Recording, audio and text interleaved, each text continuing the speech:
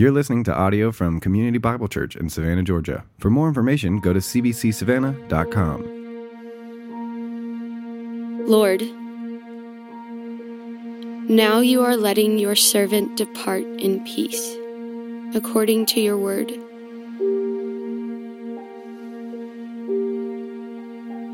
For my eyes have seen your salvation, that you have prepared in the presence of all peoples, a light for revelation to the Gentiles, and for glory to your people Israel. And his father and his mother marveled at what was said about him. And Simeon blessed them and said to Mary his mother, Behold, this child is appointed for the fall and rising of many in Israel, and for a sign that is opposed. And a sword will pierce through your own soul also, so that thoughts from many hearts may be revealed.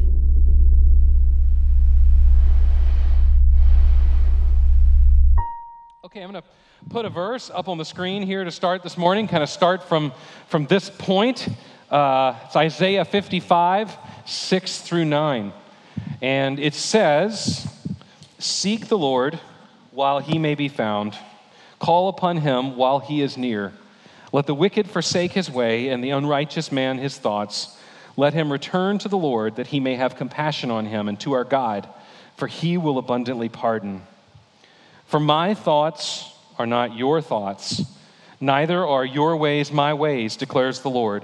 For as the heavens are higher than the earth, so are my ways higher than your ways, and my thoughts than your thoughts. So this verse is not very hard to understand. In the Hebrew, it means we don't think the same thing that God thinks at all. We don't think God's thoughts. We think God's thoughts. We think he agrees with us. A lot of us probably would profess to be Christians, and we would say, therefore, since I profess to be a Christian, I agree with God. God agrees with me. But it's not even close. You can go outside tonight and you can look at the stars in the sky and you can contemplate how far above us they are. And then you can think that's how different God's thoughts are from my thoughts. You know, I wonder how many of us don't read the scriptures because we think we know what they say. It's the Bible. I'm a Christian. God and I are on the same page. What's the point in reviewing? But the truth is, and what's amazing is that through this book, we have access to God's thoughts. We have the Spirit of God and we have the Word of God so that we can know the things that God has revealed to us. And when we read it, whether you're reading it in the morning, during the week, or whether you're here, actually, when we read God's word, see, look, I just opened to Ezekiel. We should actually work through it and be like, okay, that's weird. All right, that's weird. Okay, that hurts. Because that's how much his thoughts are not my thoughts. So here's what I want us to do this morning at the outset. I just want us to acknowledge that our hearts, as we open this word right here, as we open the word of God, and as we look at it, our hearts will not be comfortable with everything that we find here. Okay? So, because of the way the passages fell, Bill suggested that maybe we should do a little something for Mother's Day, a little something different this week. I don't really want to call this a Mother's Day sermon, but I will call it a sermon on a passage about a mother. Okay, so listen, I know that Mother's Day, it is not a celebration for everybody who is in this room, okay? Maybe you've had a rough year. Maybe you've lost your mother this year.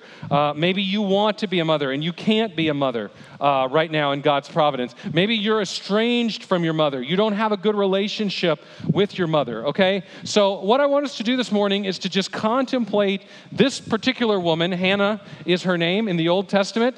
And I want us to learn from her and the sufferings that we learn about and how she approaches God and how she lives as a very, very faithful woman in a faithless time, okay? Hannah's a very ordinary woman. She's a godly woman. She lives, like I said, in a faithless day. When we encounter her first, she is suffering, but she proves herself to be a woman of prayer. And she's the recipient of God's blessing when God answers her prayer. Turn with me to 1 Samuel 1, if you would. And while you do, I want to give us just a little bit of historical background that I hope you'll see is pretty relevant to even the day that we live in. So 1 Samuel, the book, opens at a very, very dark period in the history of Israel, okay? So if you look through the contents of your Bible, Moses at the, Genesis, Exodus, Leviticus, Numbers, Deuteronomy, those are the first 5 books. Moses at the end of Deuteronomy has led the people into the promised land, or he's right on the edge of the promised land. Joshua picks up, and Joshua takes the people in, and he gets the hard work done of subduing the Canaanites who live there, okay? Then we have the book of Judges. And in the book of Judges, the people do not do what they were supposed to do. They were supposed to go back to their little land, their tribes. They were supposed to continue the work that Joshua had started, but they didn't do that. And so what we see in the book of Judges is this sort of cycle that just gets worse and worse and worse throughout the book. The people rebel. God sends discipline in the form of invaders. They kind of repent. God sends a deliverer, and then it just all starts over again until Judges, very strange book, very interesting read. At the end of Judges, things are in a pretty deplorable condition in Israel, okay? 1 Samuel opens in that day, all right? Hannah and her family are living in the day that is described for us at the end of the book of Judges. The last verse in the book of Judges, the very last book, says, there was no king in Israel, and every man did what was right in their own eyes. Does that sound familiar? Does that sound relevant? Okay, so we live in a similar day. We live in a day when I think it's safe to say that everyone sort of does what is right in their own eyes. So if we were going to have a meeting later on and we were going to decide how are we going to address this problem, we could get together over here, we could get a dry erase board, and we could come up with some ideas like, elect better politicians, elect guys that are going to get the job done. We could legislate laws that maybe would improve, morality in our nation. We could organize a march, right? We could go to a major city and we could go and we could chant and we could make signs. Or we could remember that God's ways are not our ways. And we can look in this passage and we can see that he takes a socially powerless individual who has great faith, and he uses her to transform a nation. And all she did was pray for a baby. All right, so that's the passage we're going to look at this morning. Look with me. Let's read verses 1 through 8 in 1 Samuel chapter 1.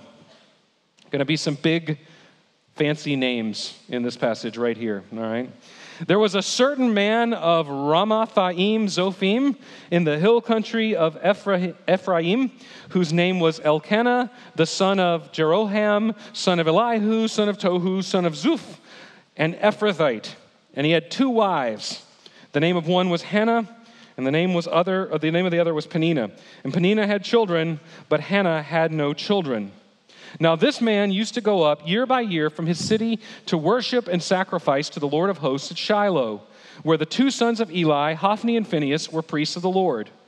On the day when Elkanah sacrificed, he would give portions to Peninnah his wife, and to all her sons and daughters. But to Hannah he gave a double portion, because he loved her, though the Lord had closed her womb. And her rival used to provoke her grievously to irritate her, because the Lord had closed her womb. So it went on year by year. As often as they went up to the house of the Lord, she used to provoke her. Therefore Hannah wept and would not eat. And Elkanah, her husband, said to her, Hannah, why do you weep? And why do you not eat? And why is your heart sad? Am I not more to you than 10 sons? Okay, here we have this little introduction into the life of Hannah. And this is what we learn about Hannah. Hannah is the second wife of a man named Elkanah. And he's probably a pretty well-off man, even given the fact that he has 2 wives. He lives up in the hill country of Ephraim. One of his wives, Hannah, has no children, and the other wife, Peninnah, has sons and daughters. And Peninnah spends a lot of time making Hannah's life miserable because she mocks her because she does not have children. Okay, so there's 2 things in this passage that obviously we need to discuss, okay? First of all, polygamy, all right? So Elkanah has 2 wives, all right? So here's what we need to say about polygamy. The Bible is less clear on polygamy than probably that we wish that it was, okay? It's very strange that it's never explicitly condemned in the Old Testament, but even though it's never condemned, it clearly never leads to blessing, all right? Obviously, God's design in Genesis chapter 2 was that one man would marry one woman. That was the way it was supposed to be. In ancient cultural practices, it seems that this became something that some people did. Here's the thing about polygamy. Other than the fact that it wasn't God's way, it doesn't work, okay? If you look at every single story in the Bible where there is more than one wife and a husband, things are breaking down all over the place, okay? Just like it is here with Peninnah and Hannah, okay? So thankfully, polygamy had pretty much disappeared by New Testament times, and so we rarely see it, really from like the Greeks and the Romans forward, okay? All right. There's everything you need to know about polygamy today in the Bible. All right, number 2, let's talk about barrenness. Okay, so the other thing that we have in this passage, other than polygamy, is barrenness. We've actually seen this. This is a little bit of a recurring theme for us over the last couple of years. We saw it in Sarai, who was barren, and when God called Abraham. We saw it even in Luke with Elizabeth, who is John the Baptist's mother. And so here's the thing about barrenness. Over and over again in the Bible, barrenness is a major social stigma for the women, okay? And in verse 6 of this very passage, what we read is that God had closed Hannah's womb, okay? So this is no accident of nature. God is in control. Typically, it seems like that in these situations in the Bible, God is closing that womb for the purpose of raising up somebody or doing something big, and that's just what's going to happen here. But for our purposes this morning, the point of these verses here is Hannah is suffering. Not only does she endure the social stigma of not having a baby, but she has to live with another woman who mocks her endlessly. All right? So here's what's cool about Hannah, though. Hannah does not let her suffering drive her to bitterness. Hannah lets her suffering drive her to God. Okay? So let's look at verse 9. After they had eaten and drunk in Shiloh, Hannah rose. Now Eli the priest was sitting on the seat beside the doorpost of the temple of the Lord, and she was deeply distressed and prayed to the Lord and wept bitterly. And she vowed a vow and said, O Lord of hosts, if you will indeed look on the affliction of your servant and remember me and not forget your servant, but will give to your servant a son, then I will give him to the Lord all the days of his life, and no razor shall touch his head. All right, so they have traveled down to Shiloh, where the tabernacle is, to participate in this festival, this religious festival. They're godly people. They're doing what they're supposed to do. And so they're all gathered around a table. They're feasting. There's a big party celebration going on. And Hannah is like, I've had enough. I can't do this anymore. All this feasting. I've got Peninnah, mocking me. I've had enough of this. And so she goes, and it says that she goes to the doorway of the temple. And an old man, we'll talk about him in just a second, named Eli, is sitting there in the corner of the temple. And the scripture says that she was deeply distressed and prayed and wept bitterly. The phrase wept bitterly there literally means she was bitter of soul. In the scriptures, remember last summer when we looked at Ruth and Naomi? She moved to Moab and she lost her husband and her 2 sons, and she came back to Bethlehem. And when she came back into town, she said, "Call me Mara, call me bitter." Job speaks about being bitter of soul. When people are described as bitter of soul in the scriptures, what it usually means is that they have reached a point where they recognize that they have no earthly solution to the problem that they have, and that they have no choice but to turn to God. Lord, if I'm going to get out of this, I have got to have your help. But don't miss the faith of her prayer. And these are the kind of things that we read in the scripture and we just breeze over them and we miss them. But this is so important. She says, "O Lord of hosts." Just think about that. This is an obscure woman who lives in the hill country of Ephraim, and she prays to God, the sovereign ruler, the creator of everything that exists. The creator of everything, she believes, will hear her broken-hearted prayer. The king of the universe, she believes, cares about her. Y'all, this is an amazing thing, and this should not go unnoticed. Isaiah 40, Isaiah says that the nations are like the dust on the scales to God. They're like the dust on the scale. So if the nations are like the dust of the scales, what does that make us? What does that make us as individuals? We're like less than the dust of the scales. We're tiny in all this vast universe that God has created, and we're on this one little planet, and we're these little tiny specks, and yet the creator of the universe does want to hear our prayers. The one who created all of this cares when we are bitter of soul. By all human reasoning, y'all, this makes no sense. So she makes a request for a son, and she concludes, she says, if you give me a son, God, she recognizes that everything she has will come from him. She says, Lord, if you give me a son, I will give him back to you. Let's keep looking. Look at verse 12. As she continued praying before the Lord, Eli observed her mouth. Hannah was speaking with her mouth, only her lips moved, and her voice was not heard. Therefore Eli took her to be a drunken woman. And Eli said to her, how long will you go on being drunk? Put your wine away from you. But Hannah answered, no, my Lord, I am a woman troubled in spirit. I have drunk neither wine nor strong drink, but I have been pouring out my soul before the Lord. Do not regard your servant as a worthless woman, for all along I have been speaking out of my great anxiety and vexation. Then Eli answered, go in peace, and the God of Israel grant your petition that you have made to him. And she said, let your servant find favor in your eyes. And then the woman went her way and ate, and her face was no longer sad.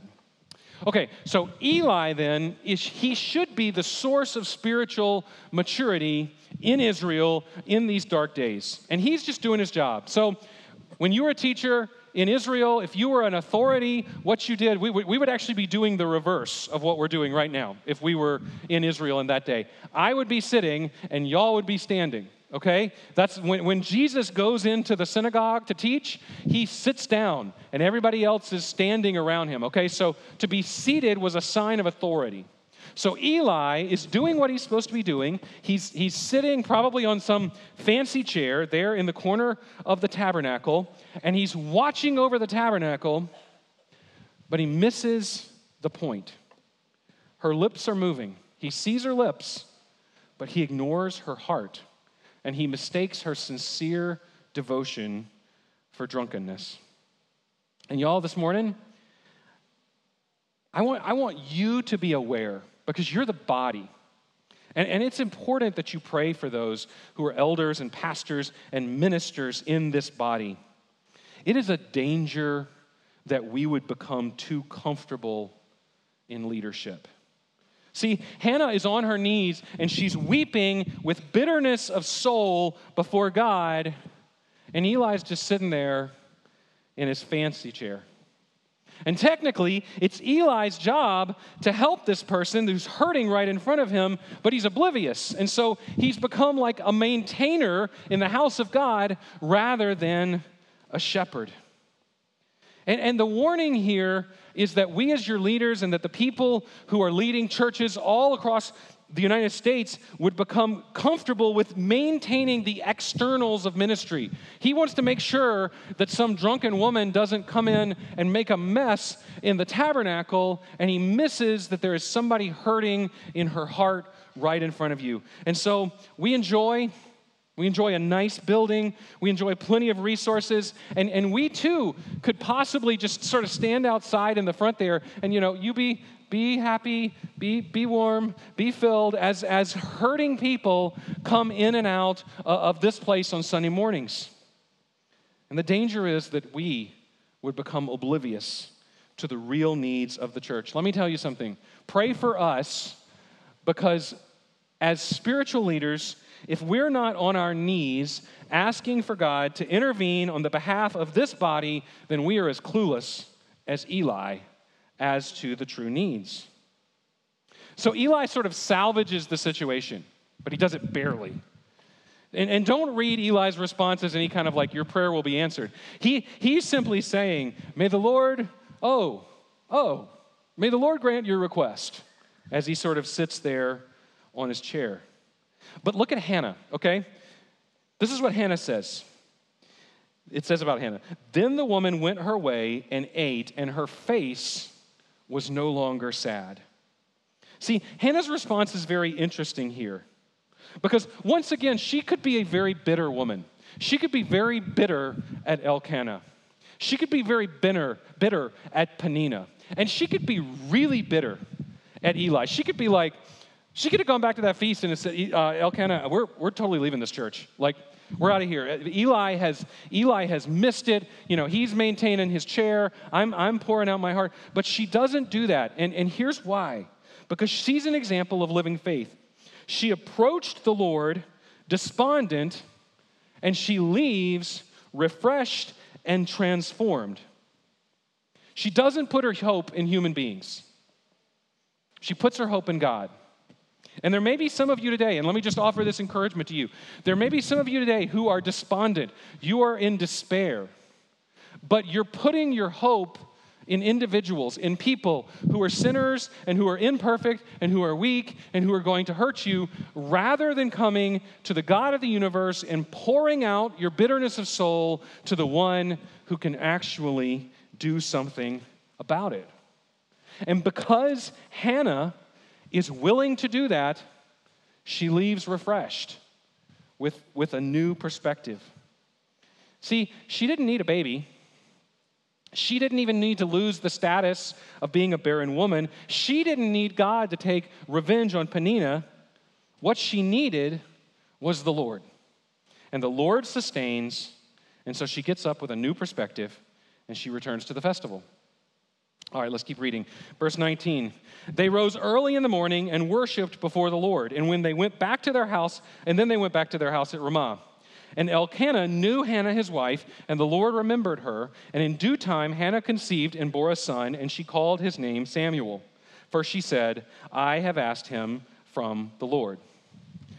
Prayer is an amazing thing. God answers her prayer. He answers her prayer in a totally miraculous way, in the sense that he opened her womb and she was able to conceive. But the interesting thing about this passage, as amazing it is, and as praise God that God answers prayer, it's kind of like a subpoint in this passage. Because what God does through answering her prayer for a baby is something even bigger than just give her a son. God is at work, and he is giving her a child who is going to be used mightily to bring Israel to repentance. Let's keep reading. The man Elkanah and all his house went up to offer to the Lord the yearly sacrifice and to pay his vow. But Hannah did not go up, for she said to her husband, as soon as the child is weaned, I will bring him, so that he may appear in the presence of the Lord and dwell there forever. Elkanah, her husband, said to her, do what seems best to you. Wait until you have weaned him. Only may the Lord establish his word. So the woman remained and nursed her son until she weaned him. And when she had weaned him, she took him up with her, along with a 3-year-old bull, an ephah of flour, and a skin of wine, and she brought him to the house of the Lord at Shiloh, and the child was young. Then they slaughtered the bull, and they brought the child to Eli. And she said, O my Lord, as you live, my Lord, I am the woman who is standing here in your presence, praying to the Lord. For this child I prayed, and the Lord has granted me my petition that I made to him. Therefore I have lent him to the Lord. As long as he lives, he is lent to the Lord, and he worshiped the Lord there. All right. What I want us to see here is that Elkanah and Hannah are a godly couple. They are a faithful couple. They're not perfect. They're very much children of their day, but they are a faithful couple. Remember the last verse of Judges. There was no king in Israel. Every man did what was right in his own eyes. So there's not a lot of people in this day who are bothering with sincere devotion to the Lord. But Elkanah is faithful, and he gets up. Every year he goes to the temple in Shiloh. He makes his sacrifices. He's not doing it to check boxes. He's doing it because it's right, and that's what he wants to lead his family to do. While everybody else is doing what's right in their own eyes, Elkanah and Hannah are worshiping the true God with their lives. Now add to this that Samuel grows up to be a godly man, and you have something that I think is worth considering for us this morning, and that is this. How important is the spiritual life of parents to the spiritual life of their children? All right. Bear with me and let's explore a little sociology here for a moment, okay? I was a youth pastor for 10 years, and so I used to read on things like this because it's what I did. I wanted to find out more about what was going on with teenagers. So this kind of landmark study was published a few years ago by a professor at the University of North Carolina. So this is not a Christian man. It's not a Christian study. His name is Christian Smith. He may be a Christian, I don't know. But the study was not motivated out of any Christian institution, okay? The name of the book was Soul Searching: The Religious and Spiritual Lives of American Teenagers. So what they did is they conducted thousands of phone interviews of teenagers, and then they took 267 teenagers and they did personal interviews with those teenagers, okay? So their conclusions were shocking. Here's the first one. There's not really a generation gap because most teenagers like and respect their parents in general. When they were surveyed, do you like and respect your parents? Yeah. I like and respect my parents. Doesn't mean they're perfect. Doesn't mean I'm perfect. Doesn't mean our relationship is perfect. But in general, like and respect my parents, okay? Secondly, there wasn't a lot of negative response to organized religion. Most teenagers said, yeah, I should go to church more. Most teenagers said, I don't have a problem with church. And then third, most teenagers didn't describe themselves as spiritual seekers. In other words, they weren't searching for God. Most teenagers identified themselves as having the same religious affiliation as their parents. And at that time, 75% of them still identified with some kind of Christianity, okay? So the point is simply this. Pretty good, right? We've got teenagers who like their parents, who generally respect the church, and who aren't testing out other religions. All right, this is a quote. Here's the quote from Christian Smith. In spite of their generally positive attitude toward religion, almost no teenagers from any religious background can articulate the most basic beliefs of their faith. So this is a quote from an interview with a 15-year-old, and she's described as attending 2 church services every Sunday, Sunday school, church youth group, Wednesday night Bible study. Whew. She is busy. How does she do anything else? Well, she goes to church a lot. And the question that they asked her was, are there any beliefs at all that are important to you? This was her response. I don't really know how to answer that. Pause. I don't know. I think that you should if you're going to do something wrong, then you should always ask for forgiveness, and he's going to forgive you no matter what, because he gave up his only son to take all the sins for you. So this was one of the more articulate responses, according to Smith. Of the 267 teens interviewed, only 12 mentioned repentance in connection with their faith, 7 mentioned the resurrection, and 4 mentioned discipleship. On the other hand, 112 mentioned the importance of personally feeling, being, getting, or being made happy. Smith kind of coined what he calls the religion of the American teenager, and he called it moralistic therapeutic deism. They're moralistic in that they think they should generally be good. They're therapeutic in that they really want to be happy no matter what. And it's deism in that they're aware that there is a God and he's up there somewhere, but he's not directly connected to their life. So, Where do teenagers in America learn this American therapeutic culture? And the evidence is overwhelming. They learned it from their parents, and they learned it from the church. They like their parents, they like the church. Smith concludes, we get what we are. We raise our kids to be who we are. Okay, so why the sociology lesson right here in the middle of a story about Elkanah and Hannah? Here it is. Because it shouldn't take us a sociologist's perspective to learn what the Bible has been saying for thousands of years, and that is our children, for the most part, grow up to be like us. They watch what we do, they listen to what we say, they spend their money the way we spend our money, they get angry the way we get angry. So for years in youth ministry, I would have these parents come into my office, and they would say, they would be crying, and they would say, I'm losing my teenager. And they would say what they need is Christian friends, and what she needs is a youth group. And sometimes they would be talking about maybe moving her to a Christian school. Can you recommend a good devotion book? Can you get him to come to camp? And then even sometimes they would be like, hey, the church isn't reaching out to my kid, and he's rebelling because of it. But what these children needed, and what our children need, is the faithful example of their parents. Because if you hope to raise children who follow Jesus, then you need to start by living so that they see you following Jesus. Let them hear the testimony of your faith. Do your kids know the story of how you became a follower of Jesus Christ? Do they hear you and see you praying before meals and then other times, not at meals? Do they see you giving? Are you teaching your children to give because they see you giving sacrificially and they see you modeling that? Do they see you reading their Bible? Do they hear you reading the Bible to them? Think about this. Do your children know how the Lord is working in your life? Have you taken the time to just sit down with them and say, here's what God's doing in me right now? Here's a huge one. Do they hear you confess sin, and especially when you've sinned against them? Do they see you choose to be with the church? Do they see us make sacrifices that indicate that our career and our bank account and our golf games are not more important than they are?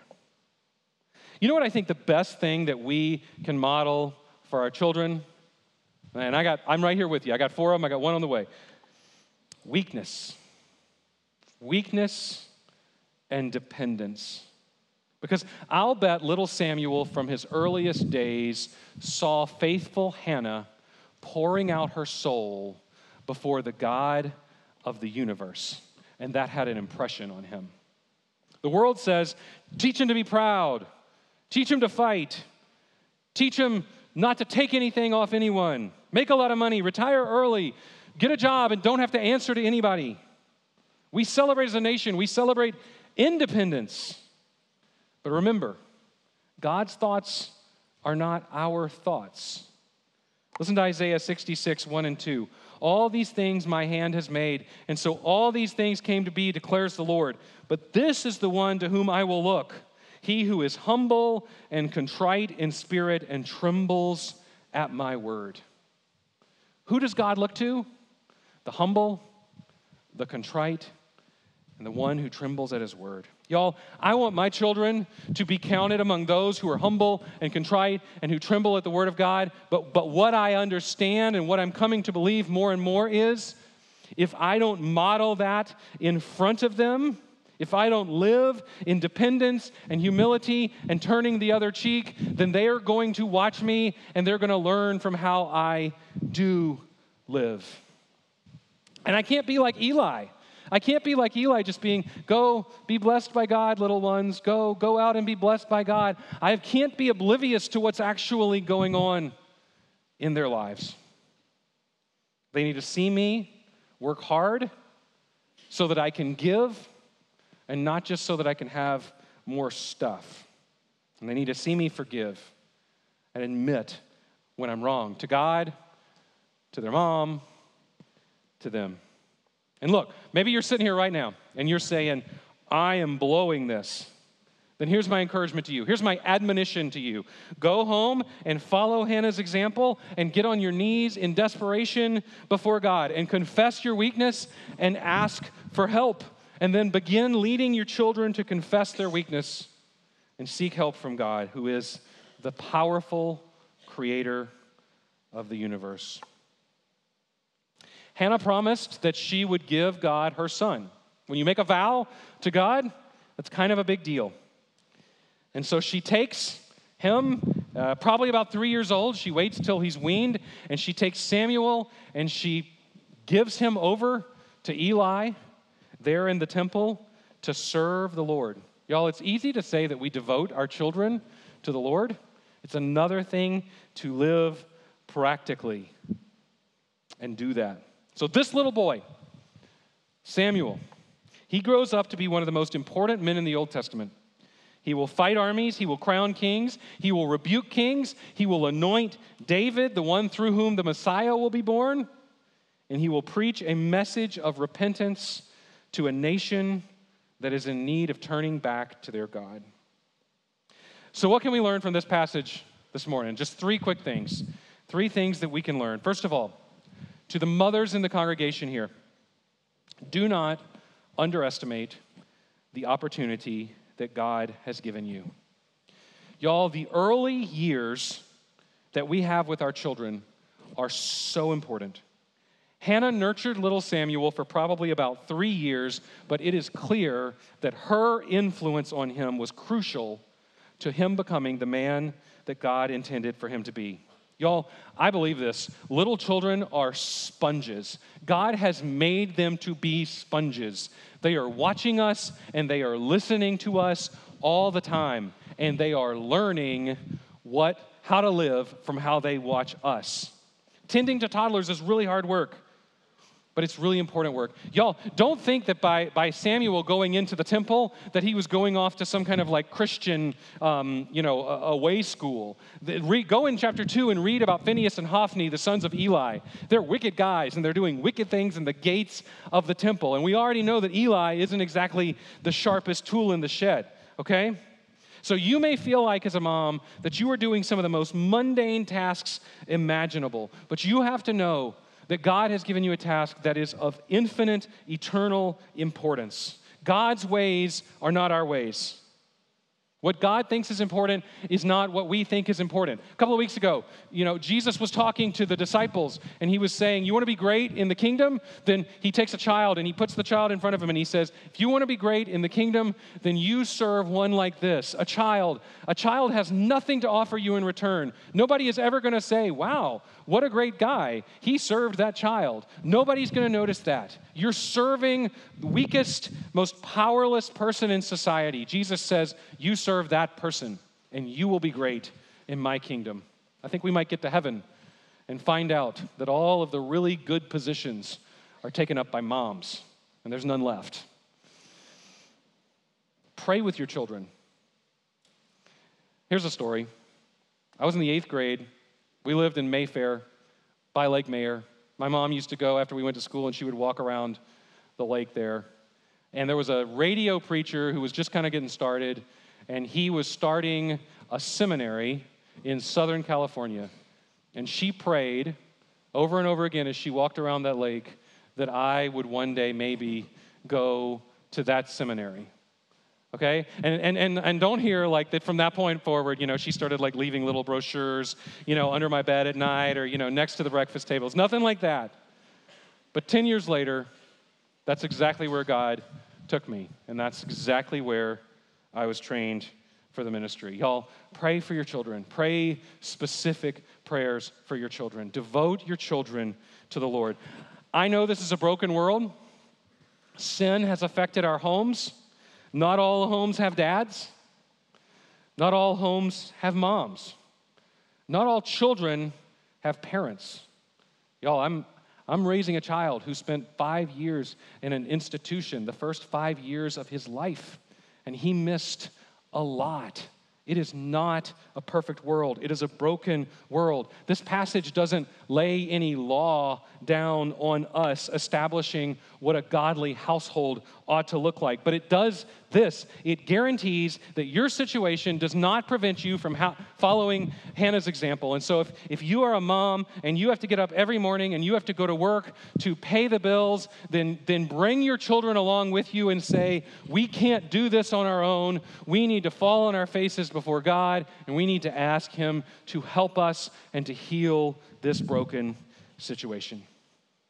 Number 2, getting angry and bitter doesn't change anything.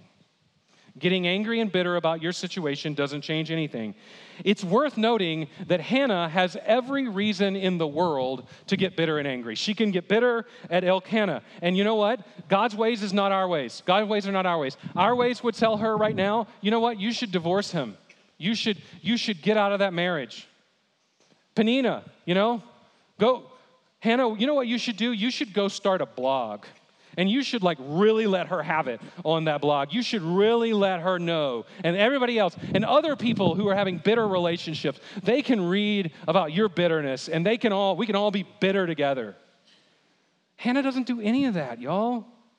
James says, the anger of man does not produce the righteousness of God. I read somewhere recently, drinking poison, no. Being bitter is like drinking poison and thinking that it's going to hurt somebody else. Hannah takes her bitterness of soul and she pours it out before the only one who can do anything about it. Y'all, we need to let Hannah be our example in how we pour out our hearts before God. Because God allows us to bring Him all of our hurts and our griefs and our confusions. And let me clarify something real fast here, because I'm going to ruffle a little bit of feathers probably, and I'm sad to say that I'm hearing this more and more among counselors and teachers, but let me just be clear. It is never okay to be angry at God. It's never okay.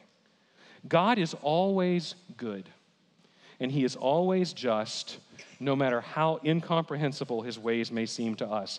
And to be angry at God implies that He is bad or foolish or weak or cruel. God has revealed His character through His word. He is always good. He is always just. He is always merciful. So remember where we started. If you are suffering here today, and I know many of you are, but if you are suffering here today, remember God's ways are different than ours. Pour out your bitterness of soul before Him. Many men in the scriptures, many psalms represent people pouring out their bitterness of soul before God. But don't be angry at Him. Don't call into question His character. Number 3, true power does not reside in one's position, one's strength, or one's resources, but in one's humility and faith before God. I have a little bit of an agenda here. So I've got a little running mini series in my head. 6 weeks ago when I preached on the God of lost causes. So I've got this agenda here. And if I could, I would love to shape the thinking of the people at CBC to redefine what it means to be powerful. I want to redefine what it means to be powerful, because I think we're missing it in society and in our families and in our churches, because the scriptures could not be clearer that we are fools if we trust in our own resources. As families, as individuals, as churches, y'all, this life is a breath. And I have actually lived long enough now that I can say it feels like it's going by really fast. And we're living in this tiny little blip of eternity. And one day, every single one of us, we're going to stand before God. And in that instant, I promise you, you will know that God's ways are not our ways. And the things that we valued were not valuable. And the things that made us feel strong were illusions. But the cross redefines everything. Everything about the cross screams weakness and submission and shame. And the world around Jesus thought that he had been reduced to nothing, and they were mocking him, and they were saying, hey, you who said you were going to save us, why don't you save yourself? And yet, what appeared to be weakness in God's program turned out to be more power than the world had ever known. Because that cross, that act of submission, that act of dying, that act of shame, it turns out when we die, we live. When we're weak, we're strong. When we submit, we're set free. God's ways are not our ways. That night when Hannah walked out of that festival broken, and I'm done with this, I'm tired of this, and she went and she fell on her knees before God, and she wept bitterly, she was a conqueror. That obscure woman from the hill country of Ephraim was far more of a conqueror than any king or president that this country or this world knows today. So we're going to close this morning by partaking in the Lord's table. And we're going to do this strange celebration because we're going to celebrate broken bodies and blood poured out. And it really makes no sense when you think about it. We're celebrating death. But God's ways are not our ways. And so that tiny piece of bread and that little drop of juice, it seems like the meal of a pauper, but it represents a picture of a huge feast that is to come. So this morning, I want us to take this Lord's Supper together as a celebration of our weakness. Paul says, as often as you eat this bread and drink the cup, you proclaim the Lord's death until he comes.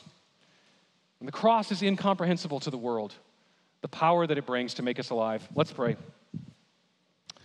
Father, thank you for the example of Hannah.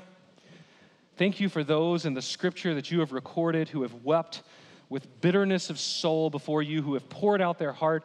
Thank you that you, God of the universe, hear our prayers. Thank you that your strength is made perfect in our weakness. Father, may we as a church grasp what it means to be weak so that we can be strong. Give us grace as we go from here, endeavoring to do that, we pray in Jesus' name. Amen.